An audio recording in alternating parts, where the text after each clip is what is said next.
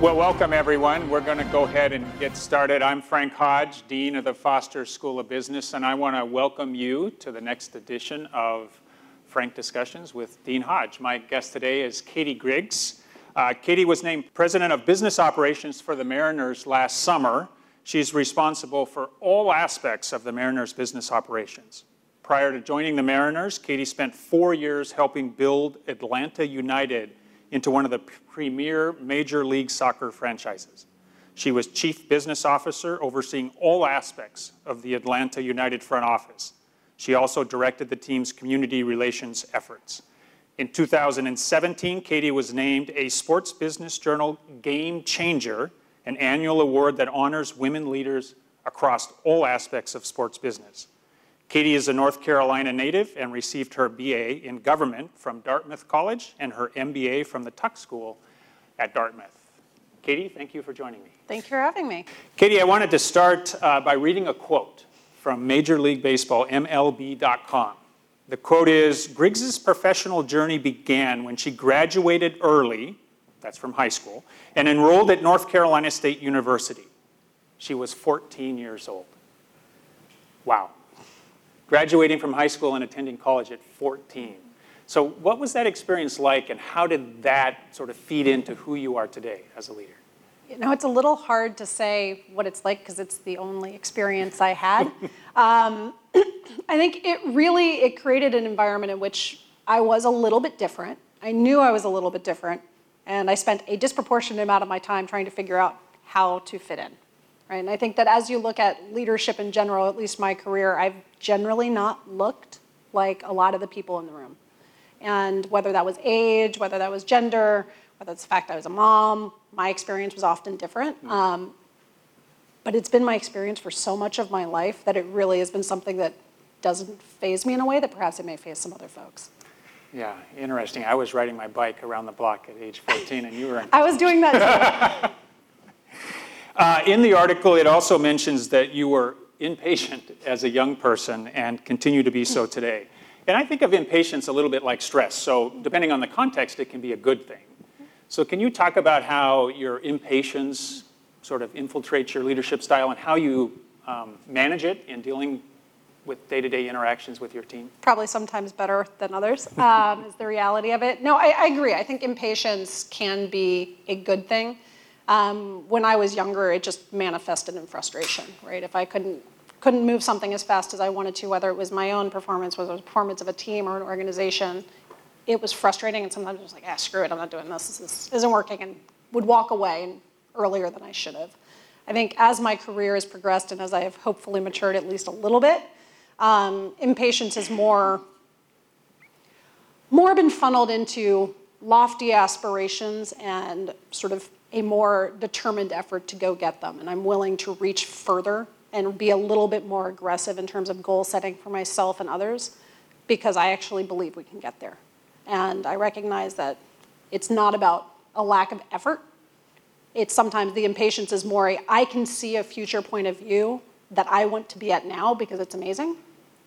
And it takes a little bit to get there. But because I can see it, I think the difference between now and maybe 10, 15 years ago, 10 or 15 years ago, I would have seen the place I wanted to be, seen the place I wanted an organization to be, and gotten really frustrated when I couldn't see very quick moves to get there. Now I have a little bit more experience and have seen over time, you can get there, but it's not going to be as fast as I want, but you can still get there, and by setting those same lofty goals, the reality is you end up further faster than I would otherwise. Yeah.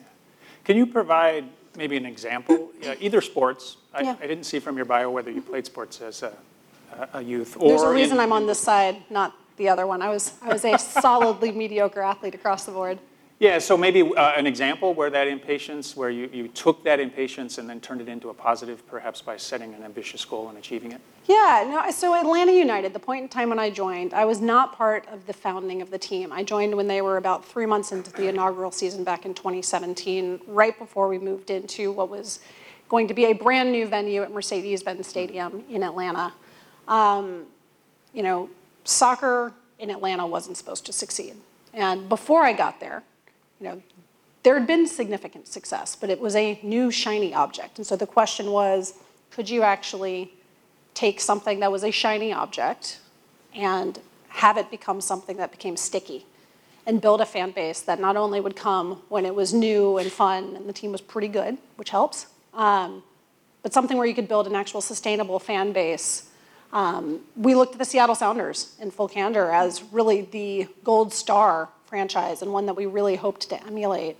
But we had a big venue at Mercedes-Benz Stadium that had about 70,000 seats that we had the ability to use. We had a bifurcated model inside that stadium where it was built specifically knowing that it would have a soccer team as well as the NFL franchise and the Falcons, which meant we could curtain off the 300 level, which took it down to closer to a 42,000 person venue if you just looked at the first two levels. The reason that was important is it allowed us to fairly significantly adapt the way in which we went to market based around supply and demand. So we didn't try to sell all 70,000 seats to every single match because we knew we would fail. And we knew one of the things that made us special was the energy and excitement that a full venue created. We had a facility that allowed us to have that stratification. And so we were really, really strategic about how often we opened up that 300 level, because the idea was if we opened it up, we would sell it out. And so for us, it really did become about how do we actually manage that curve, manage demand, take advantage of it, push as far as we could without effectively letting the air out of the balloon and having a half-empty stadium that kills the vibe. Because the reality is we knew a lot of our fans were coming for the vibe as much as they were coming for the product on the field because they were still learning the sport of soccer. So through that, prior to COVID, we sold out every single game we ever had. We averaged 53,000 fans per match, and we're, I think, top 10 in the world for global soccer attendance in 2019.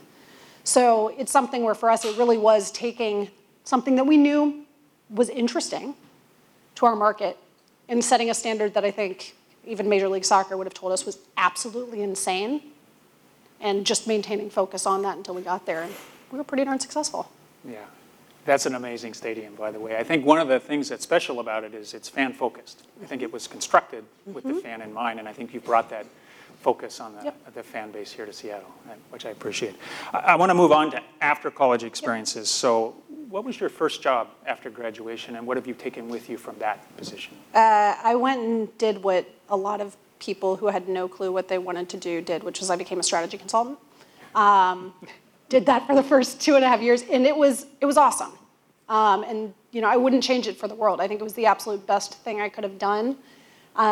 I've always been incredibly jealous of people who had a clear point of view on who they wanted to be and what they wanted to do, because that has never been me. And if you look at my resume, it sort of reflects the fact that I hasn't had the North Star necessarily. For me, the North Star was more about what was I learning and how did I sort of move forward. It's been very much a forward-looking thing. And so when I was looking at what do I do coming out of college, I was interested in why people do the things they do, what influences human behavior. But besides that, it really was how could I find a job that would open more doors than it closed, that where I would get to interact with interesting people, learn new stuff, and hopefully somewhere along the way would figure out what I wanted to do. And consulting was just that. It was perfect. I did meet a lot of really interesting people. I worked on a lot of really interesting problems, worked on a lot of different problems, and built a lot of different skill sets. I also realized that was not what I wanted to do for the rest of my life. And so for me, again, every single career move since then, it's not been a carefully choreographed plan. If you had asked me when I would have been sitting in this room over at either at Dartmouth or at Tuck, if I was going to be a president of a Major League Baseball team, I would have laughed at you. So it's something where I think it really is about being very open-minded to what opportunities are ahead and not being afraid to say yes to taking on opportunities where I didn't know everything going into it, and there was a chance that I could try something and it wouldn't work out, and I did it anyway. You said in your answer there was a point where you realized this was not what you wanted to do as a career. Was that when you thought about going back for an MBA? No, that was when I flew home for Christmas and got landed with a job offer. It was one of those weird, I'm not the person who normally talks on airplanes, I promise. But for whatever reason, I remember I'd gone through security behind a woman who had dropped things everywhere. helped her pick them up, and we both went on our merry way. And it turned out that was the person who sat next to me on the flight from New York City to Raleigh, North Carolina. So there was oh yes, you're that person, thank you for your help, starting point. And it turned out she ran a boutique marketing consultancy that did market research. This was the early 2000s. They worked predominantly with media and entertainment companies, trying to figure out how do you leverage digital media as a new platform for engaging and retaining consumers and fans. And by the time we landed, she made me a job offer that I assumed was a joke. Turned out it wasn't. And I started on April Fool's Day and then spent the next 2.5 years traveling around the US and Europe doing market research in that media and entertainment sector. And it was, again, incredible experience. I learned a ton. Most importantly, I learned that not everyone looks, thinks, and acts like I do. But it was coming out of that really it was, okay, I've had these 2 cool learning experiences. I've liked aspects of both of them. I still don't know where I want to go. I still don't know what I want to be. And when I looked at what could a next step be that would allow me an opportunity to, again, open more doors than I closed and build new skills that would give me optionality as I continued to figure it out, I went back to business school. Back to business school, back to Tuck. Yep. Plus I like Hanover.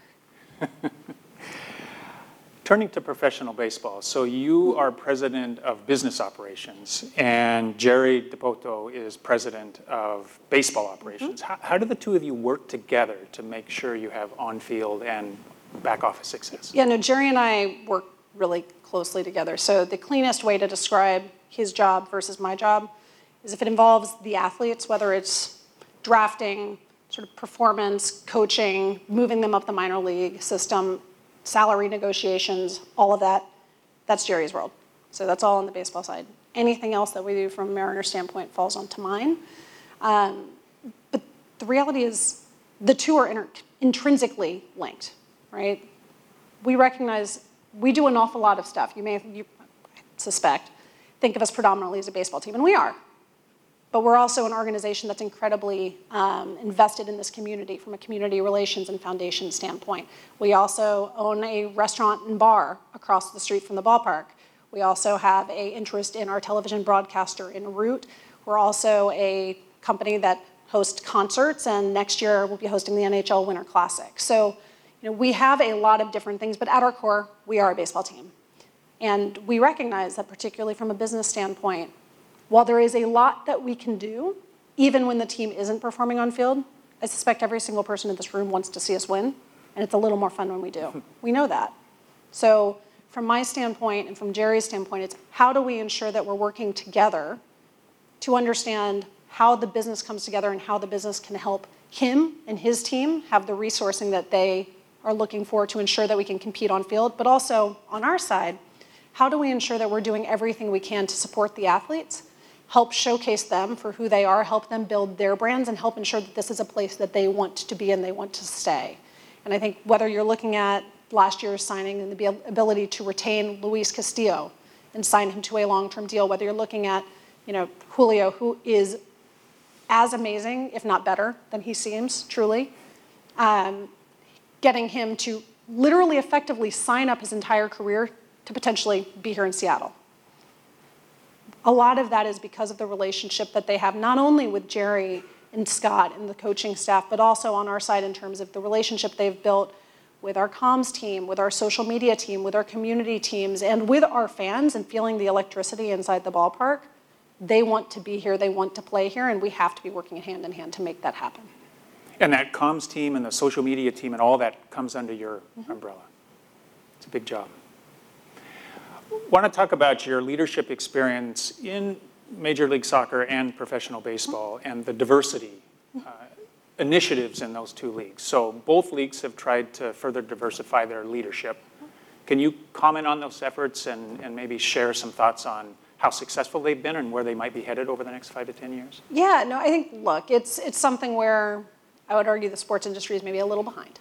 And with that being said, there is a real awareness, and I think you're seeing greater action. I don't think the awareness is new, but I think you're seeing more action behind the awareness just across the field of sports. And so this isn't even a baseball versus soccer thing. I think the unique thing about baseball versus soccer is when you're looking at the composition of the fan base, soccer is intrinsically, it's smaller, first and foremost, in terms of the core avid fan base, but it is relatively younger and more diverse because it is such a global game, right? Whereas baseball has such history and legacy that the composition of the fans historically hasn't necessarily reflected the broader composition of our market, or of the US. So they're coming at it with different challenges and different opportunities, but both are ultimately, in all brands, are looking to grow, right? How do you make sure that what you're doing is relevant and attractive and appealing to as many people as possible?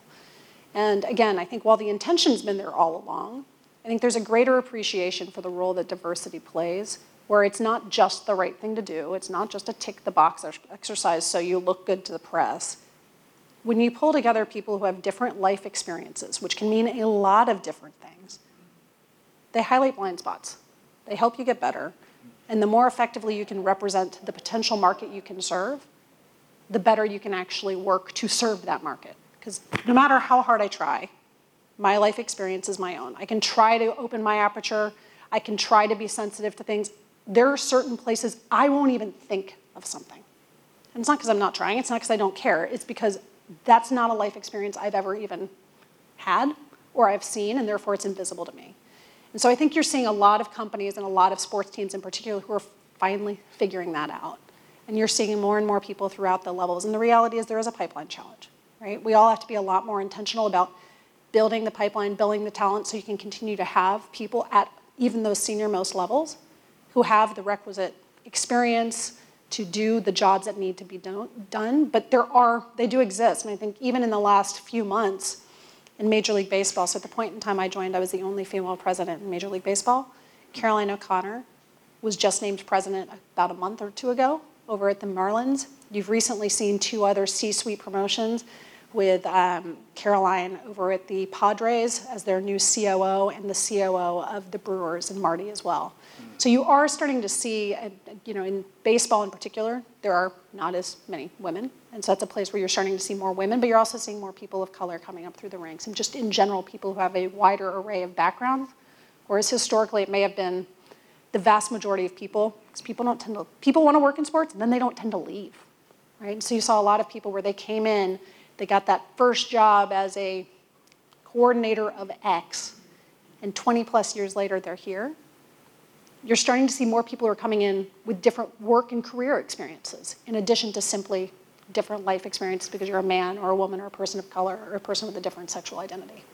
Yeah, I think we share that common goal to provide those opportunities to a more diverse, very talented pool of individuals. You've been in Seattle for just over a year, and you've started to take on some leadership roles in the community. So you're on the board of directors of the Washington Roundtable and Root Sports Northwest. Can you compare and contrast the Atlanta business community and the Seattle business community for us? Yeah, I mean, I was saying it before we started, I think I've been somewhat surprised by the places where there's more commonality than I would have expected. There's a lot of Fortune 500 organizations based in the Atlanta area. Obviously, there are a number based here too. Sectors tend to be a little bit different. But with that being said, you have very large, sophisticated organizations in both markets. Both are very focused on education, have thriving students, whether it's with UW here, Georgia Tech in Atlanta. I think the other thing where it's a interesting commonality, and yes, there are differences. Atlanta and Seattle are kind of different in some ways too. But another place where there's a significant commonality is the composition of the market. And what I mean by that is both cities have experienced explosive growth starting in like the 1990s to now. So you've got almost a bifurcated population in both, and they behave as a bifurcated population. You have a core of people for whom Seattle or the metro area this is home, right? This is where you grew up. You have family here. You went to school here. You've worked here. You are a Seattleite, right? Or you're a Washingtonian. Atlanta's the same. You have people where they grew up there. That is home. That is their family. They've gone to school. Go Dogs. They've got the whole Georgia thing going. Both cities, though, have had a ton of people over the last 20 plus years who have moved to that metro area and have chosen to make it their home. Some on a more iterative basis, but a lot of whom have come, and this is now their home. But you actually have 2 separate populations where the level of engagement between the two is a little bit different. And particularly in the world of professional sports, it creates a really interesting marketing opportunity. Because if you move to Seattle or if you move to Atlanta from somewhere else, chances are you have a favorite team, right? So if you're moving to Atlanta from Seattle, maybe eventually you'll learn to like the Falcons or the Braves, but chances are your team is the Mariners or it's the Seahawks. Same thing here.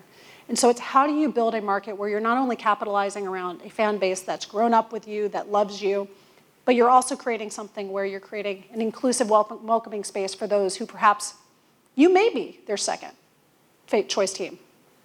But the reality is that can get your kids. And that all of a sudden helps bring families along for the ride. So I think that's something where from a commonality of the market in terms of the way in which it exists and the way in which the different circles inside the community, both corporate as well as just normal life, interchange, it's actually, again, I've been pleasantly surprised by the similarities. Is there a key difference that perhaps drives the fan base and how they behave? Have you noticed anything there? No, I think both are really good sports cities. I mean, if whether you're looking at the 12th man over at the Seahawks and the level, I mean, good gracious, watching everyone come and support us like last year, particularly at the end of the season for the postseason, was just that was fun. Out of control, right? Like this is, I think both cities, both markets, like they want you to care. Right? And I think that's one of the places that's hard in sports. If you have your fans love the teams. And they love the teams because sports is an intrinsic motivator. So it's not because I'm putting out marketing messaging saying, love us. Although hopefully you do. But with that being said, people love sports because it's part of who they are. It's how their memories from childhood is going to games with church groups or Boy Scouts or your mom or your dad or your aunts and uncles, cousins, grandparents, what have you, right? It's part of who you are. It's part of your identity.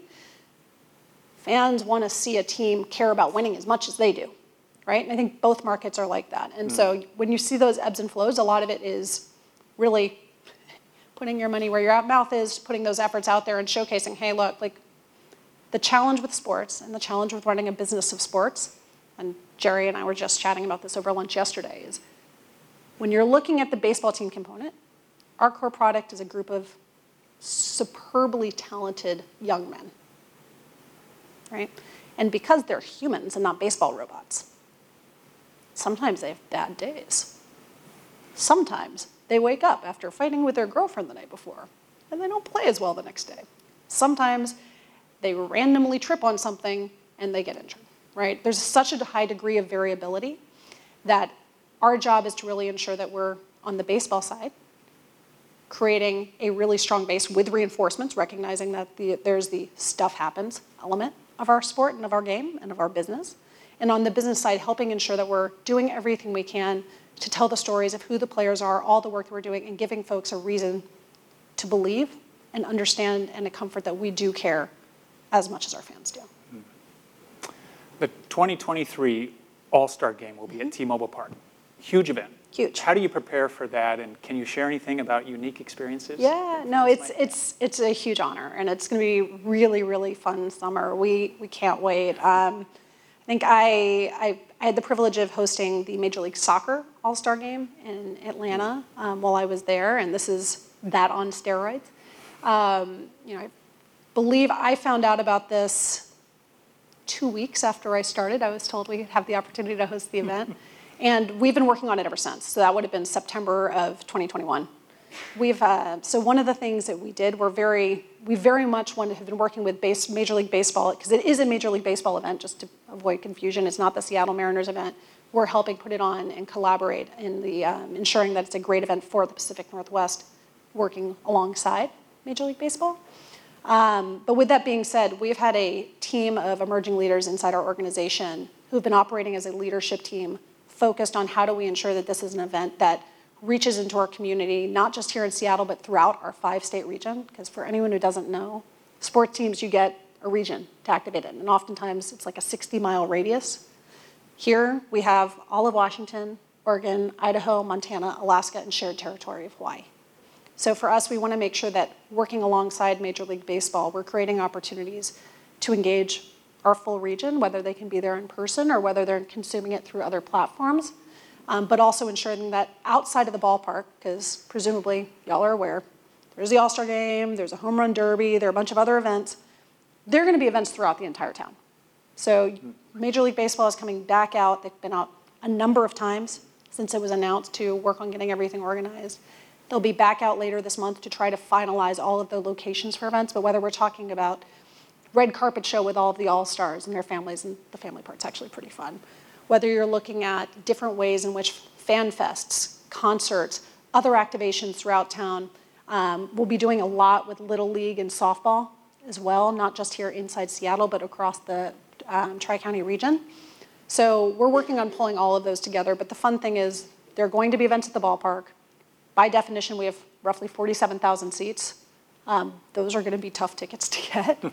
But there are places where even if you aren't able to be in the building, where you'll be able to engage with the event, because it really is a celebration of baseball and softball across the Pacific Northwest. And it's been fun having the team. Like I said, they've been working on this for over a year and a half already, or close to a year and a half, in an effort to get ready.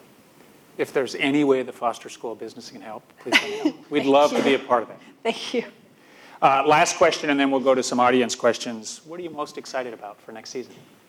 You know, All-Star is the easy gimme answer. I'm excited to build off the momentum from last year, right? Like, there is a lot to be said, and I had the opportunity to talk to some of our players about this, a lot to be said for not wearing that stupid monkey of your back of longest postseason drought in professional sports.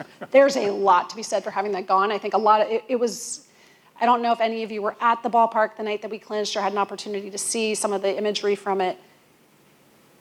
It felt like catharsis. Like, I think everyone, it was like just this emotional weight that had been carried around for 20 plus years. It was gone, right? And I think for our players, it was incredibly freeing because they don't have to hear that. Because think about it. Again, they're humans. Seattle Mariners won't make the postseason. You're not going to make the postseason. Like, at a certain point, it's tiring. It's exhausting. And no matter how good you are, it's a thing. And it's gone now. We get to play with an incredibly talented, young, diverse roster. Our pitching core I'd put against anyone in the league. And our fans have seen it. Right? This isn't another season of, trust us, we're doing it, we're trying. We got there. And that wasn't good enough. We're looking to go further, right? And I think we now are at a place where coming off of the incredible season we had last year, all of the excitement with this year, both from a player standpoint and a fan standpoint, knowing we have All-Star as an opportunity to really rally this community around the sport of baseball, knowing that we're really to a point now where people seem to be comfortable coming together in greater numbers. I'm excited for all of those different things. I'm excited for the fact that we've been able to make some decisions to intentionally welcome people to the ballpark who perhaps haven't necessarily felt a part of it. Last year we rolled out fan-friendly pricing, where we had menu items where you could get refillable soda or a hot dog or a popcorn or peanuts or what have you for $3. Again, recognizing that some people either don't want to or aren't able to spend money when they're there, and the whole point is to bring our community together. We also are rolling out a $10 get-in price every single game. So even if it's the home opener, not saying that they won't sell out, but they're there for every single game, is a $10 get-in price. So we can make sure that we're welcoming the people in our community who otherwise perhaps haven't felt that they've had the opportunity or have had to make some hard choices that we don't want them to make. We want them to be part of the Mariners family. So I'm excited about seeing that. I'm excited the J-Rod squad is switching to a general admission area for next year, which means that if you want to buy a ticket, instead of having to try to coordinate with your friends and buy them together in Venmo and all this, I'm buying a ticket for Tuesday night. I'm going to be in this section. Buy your own ticket. We're going to meet up there and we're going to sit together. Right? Again, it's about how do we make it easier to be a fan? How do we make it easier and more fun to actually come and engage and be a part of what we're trying to do over at T-Mobile Park with the Seattle Mariners? So for me, it really is almost a longer list of things that I'm excited about, and there's really nothing that I'm worried about at this point. I think it is just a bit, we're all looking forward to actually getting started playing, and I think from the very moment that our season ended last year, if you'd asked anyone on the team, both on the field or in the front office, like, we want to get back out there. So for us, that's probably what we're most excited about. Yeah, you mentioned the way it ended. That last game was something else. It just kept going on and on. So excited for next and season. On and on and on. My new theory is that beer sales should resume if you do the 7th inning stretch the second time. Twice. Yeah. Excited for next year. Thrilled. Thank you, Could not Katie. wait. Yeah. Yeah. So let's open it up for questions from the public. If you want to ask a question, please move towards the microphone because the folks that are online will only hear you if you speak into the mic. Thank you so much for the time. I just wanted to ask, how would you recommend setting goals for younger people? You mentioned it's hard when your goals don't necessarily materialize. That was a source of frustration for you when you were younger. Just curious about thoughts on that. You know, I think it's hard. I'll be honest. A common refrain and early feedback from managers was to be patient, which is not what I'm good at. So I think some of it is just experience, right? There is somewhere it's just you live and eventually you see the success as you actually get there, but unfortunately that takes time. I think part of it is what's the roadmap, right? If you've got a big lofty goal, what are places where you can measure your success along the way and recognizing that those may be smaller steps than you want them to be. But it's important to be able to see, am I on the right track? And if I'm not, okay, what am I going to do about it, right? And by the way, you may end up deciding based on what you like or don't like along the way or how things are going, you may end up adjusting where that end state goal is. And that's okay too. But for me, a lot of it was having more grace with myself and not feeling that I failed if I didn't immediately get to where I was going and recognizing, like, I'd be fully transparent. My husband and I both went to Tuck at the same time. So we both had undergraduate degrees from Dartmouth. We both had graduate degrees from Dartmouth. He went and amusingly became a strategy consultant after Tuck when I went into sports. And his bonus the first year was higher than my annual salary. Caused my head to spin off my body. I was so mad. And it was a choice I'd made. I went in eyes wide open. But again, it's something where I think there are points along the way where you really have to evaluate what do you want and why. And that's going to change over time. But having those benchmarks of why are you doing what you're doing and knowing that and staying true to the why, at least is sort of what's kept me on track. And that why was the North Star of learning? It's the North Star of learning and curiosity, working with people on interesting problems and doing things where I wake up most days. I would say each day is probably a stretch, but most days I wake up and I feel incredibly fortunate to do what I do, to work with the people I work with, and I'm challenged by the problems, right? And when that changes, then I'll probably make a change. But I think that's something where for me it really is, the North Star is learning and that intellectual curiosity. Next question. Hi there, my name is Sharon Tom, and I'm the co-president for Women in Business. And I'm curious to know, we touched a little bit about providing opportunities for diverse talent. Mm-hmm. I'd like to know how you'd like to see people in your industry, both women and allies, create more opportunities for diverse talent. I think a lot of it really does come down to the awareness of the value of it, right? It's, you know, whenever you're looking at someone to fill a role, like if you're hiring someone, it's to solve a problem for you, right? Like there's a need state, I'm trying to find an individual who will help alleviate whatever that problem is. I think part of what we need to do a better job of in general is recognizing that diverse point of views and diversity of experience is a value, right? It does help us get better. It's a little bit harder to quantify. And frankly, it takes more time, right? I'll be very honest again, in the world of sports, if I post a relatively, call it coordinator, manager type level role, we'll get 1,000 applicants. We don't have to recruit for it. People will apply. It's really hard and time consuming to look at 1,000 resumes. And frankly, most of them are not terribly differentiated. And the reality is most of those 1,000 people probably could do the job, right? Especially at the more entry levels. And so it becomes easy for someone to say, hi, my friend so-and-so, or my neighbor so-and-so, or the kid who played Little League with my kid, you know, really good human, smart, hard-working, good degree, well qualified for the role. And I've got this person vetting that for him or her. That's easier, right? And so I think for a lot of folks and a lot of organizations, what it takes is more discipline in terms of actually making sure that we're looking for things, actually placing the priority on having diverse points of view, knowing that that will help us be stronger. But it's also about, to your point on allies, it is about building relationships, the same way that there have been pipelines where, you know, people who come from similar backgrounds often end up going to similar places. As there is more diversity in the workforce, I think you'll see more people seeing themselves reflected in that workforce and therefore reaching out or feeling more comfortable or creating more opportunities for other people who look or have backgrounds more similar to him, her, or them. Yeah, and I'm really curious as a follow-up, if someone in the audience actually wanted to take that next step and really go through the motions of getting past that referral, who would you recommend talking to, even in using the example of your organization, to do the next thing? So when I decided I wanted to work in sports, I didn't really know what that meant. I just thought I wanted to work in sports. And honestly, where I thought of immediately was teams and leagues, because that was what sports was in my head. My first year of business school, I had 125 informational interviews.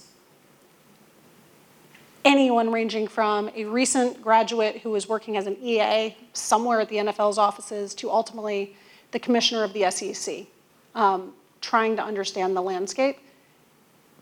I got my foot in the door by building those relationships and having those conversations and ultimately using those as an opportunity to really solidify my story, right? What was it about me that would mean someone would take a flyer on someone who didn't have any sports experience, because I didn't, right? How do I build? So it really, I think it is about persistence and building those relationships and having those conversations and reaching out to alumni, reach out to me. I will be paying back informational interviews for the rest of my career, and I'm happy to do it. We'll hold you to that. You should do that.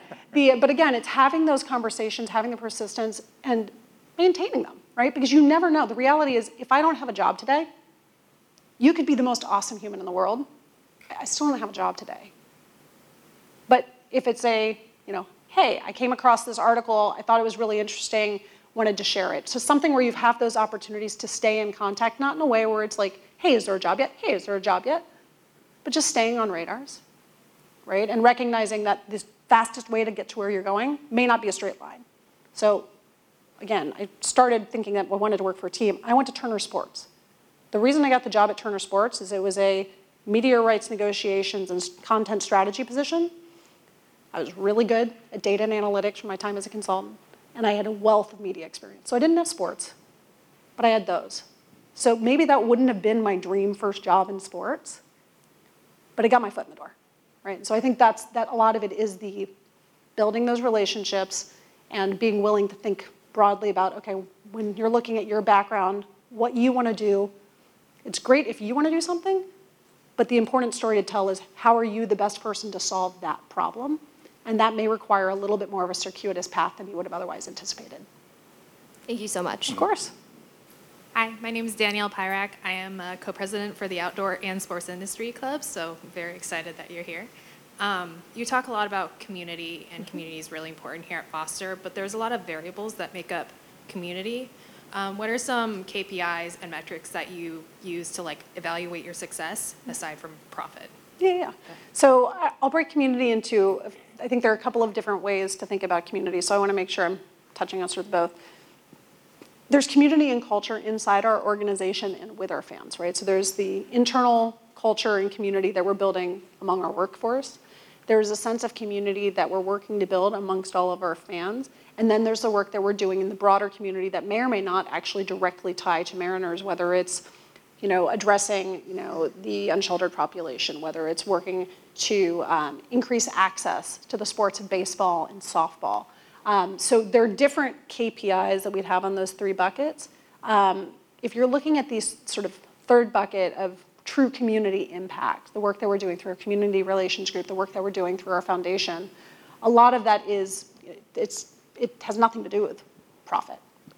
On the contrary, it's dollars out the door and dollars out the door to achieve goals in our community to help leave it a better place than it was when we got here. And so on those, we work with King County Federation for Play on how many boys and girls are actually playing the sports of baseball and softball. Are we making strategic investments and working alongside a lot of organizations that are doing great work in the space? And then ultimately over time, are we seeing our ability to move the needle? Working in our SODO neighborhood, recognizing that there's a lot of need in that area. Again, coming in alongside organizations that are focused on it, because that's not our core. We don't pretend it's our core. But we can work alongside and leverage our brand, leverage our impact, bring along a lot of our corporate partners to help organizations that are focused on those areas do what they do even better and more effectively and with greater impact. And so for us, it really is on that front, it's looking at the impact. On the community front, if you're looking at it for fans, it's growth, right? There's a lot of data that you can get in there, a lot of surveys that actually all of the different sports leagues put out that help sort of evaluate what percentage of individuals within a given community would describe themselves as fan and what's the level of avidity. You know, that's one. Are you seeing that, again, over time? It's a longer term KPI, but on an annual basis, are you seeing the needle move there?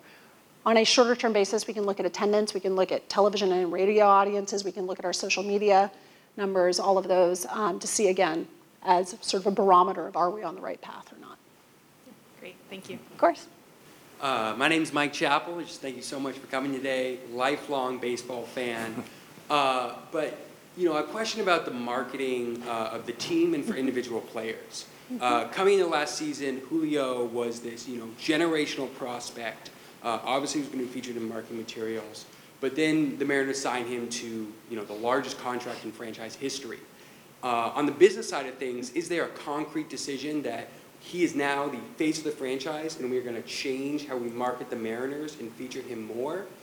And then outside of this top star player, how do you make decisions about which players to feature in marketing materials? Are you looking at jersey sales, social media posts about those players? How do you make decisions around individual players? Yeah, so Julio, I'll start with Julio and then I'll go broader. Julio was a rookie last year, as you may know, seeing as how he won Rookie of the Year. But he was a true rookie, right? Did we know he was a talented athlete?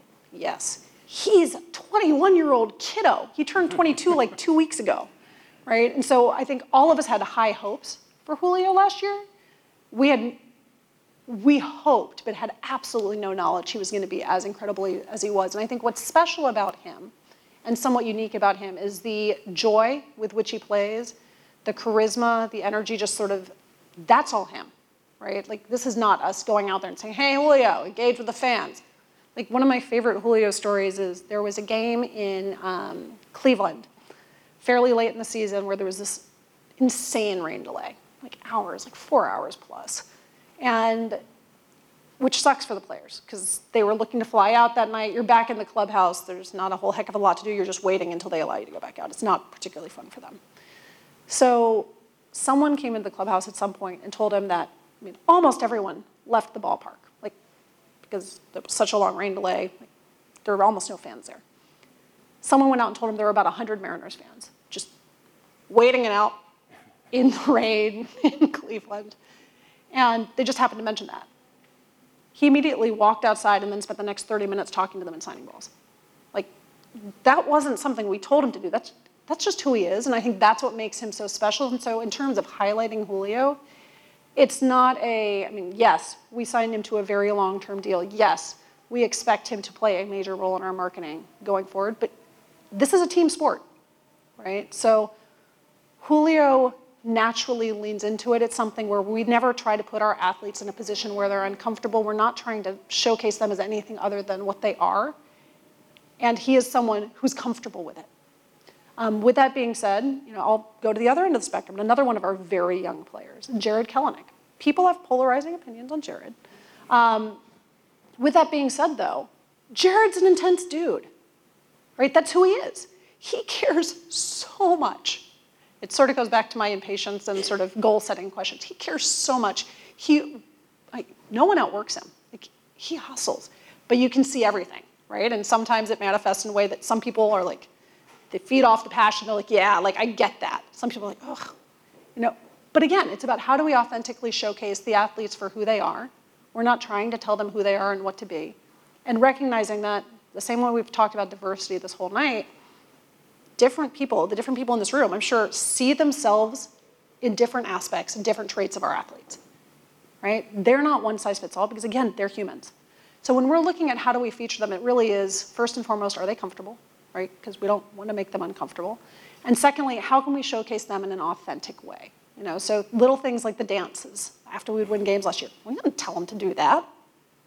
But again, it was building the trust with the cohort of athletes where they felt comfortable that they could be themselves and we weren't going to make them look silly. We weren't going to be making fun of them.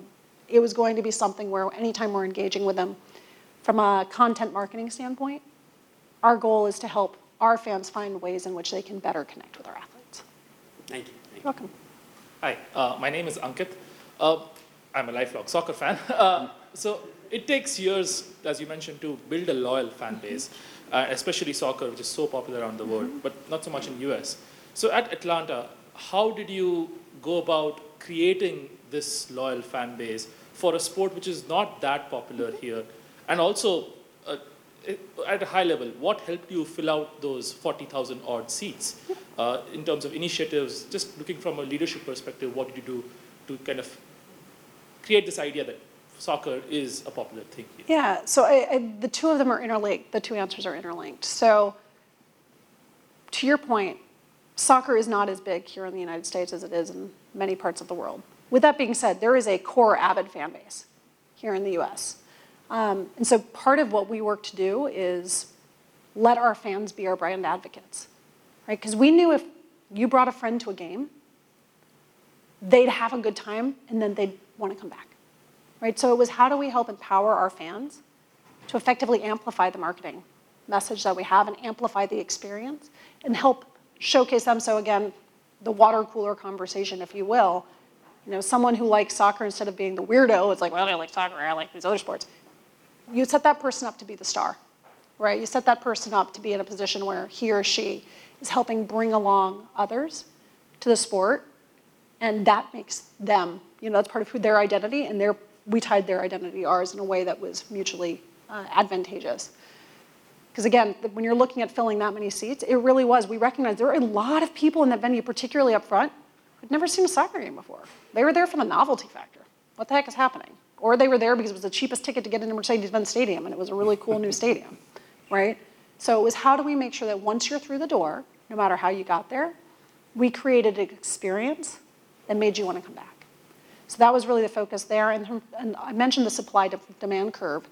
You know, we recognized very early on that a lot of what the experience presented to our fans, particularly those who perhaps didn't know the sport as intimately, it was the experience. I mean, it's college football.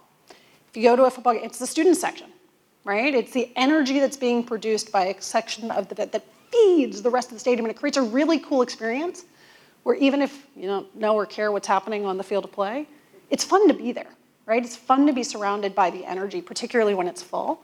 You know, so we recognize that having that scarcity was important, which is why we never opened up like one section at a time and said, oh, well, we could sell an extra 1,000 tickets.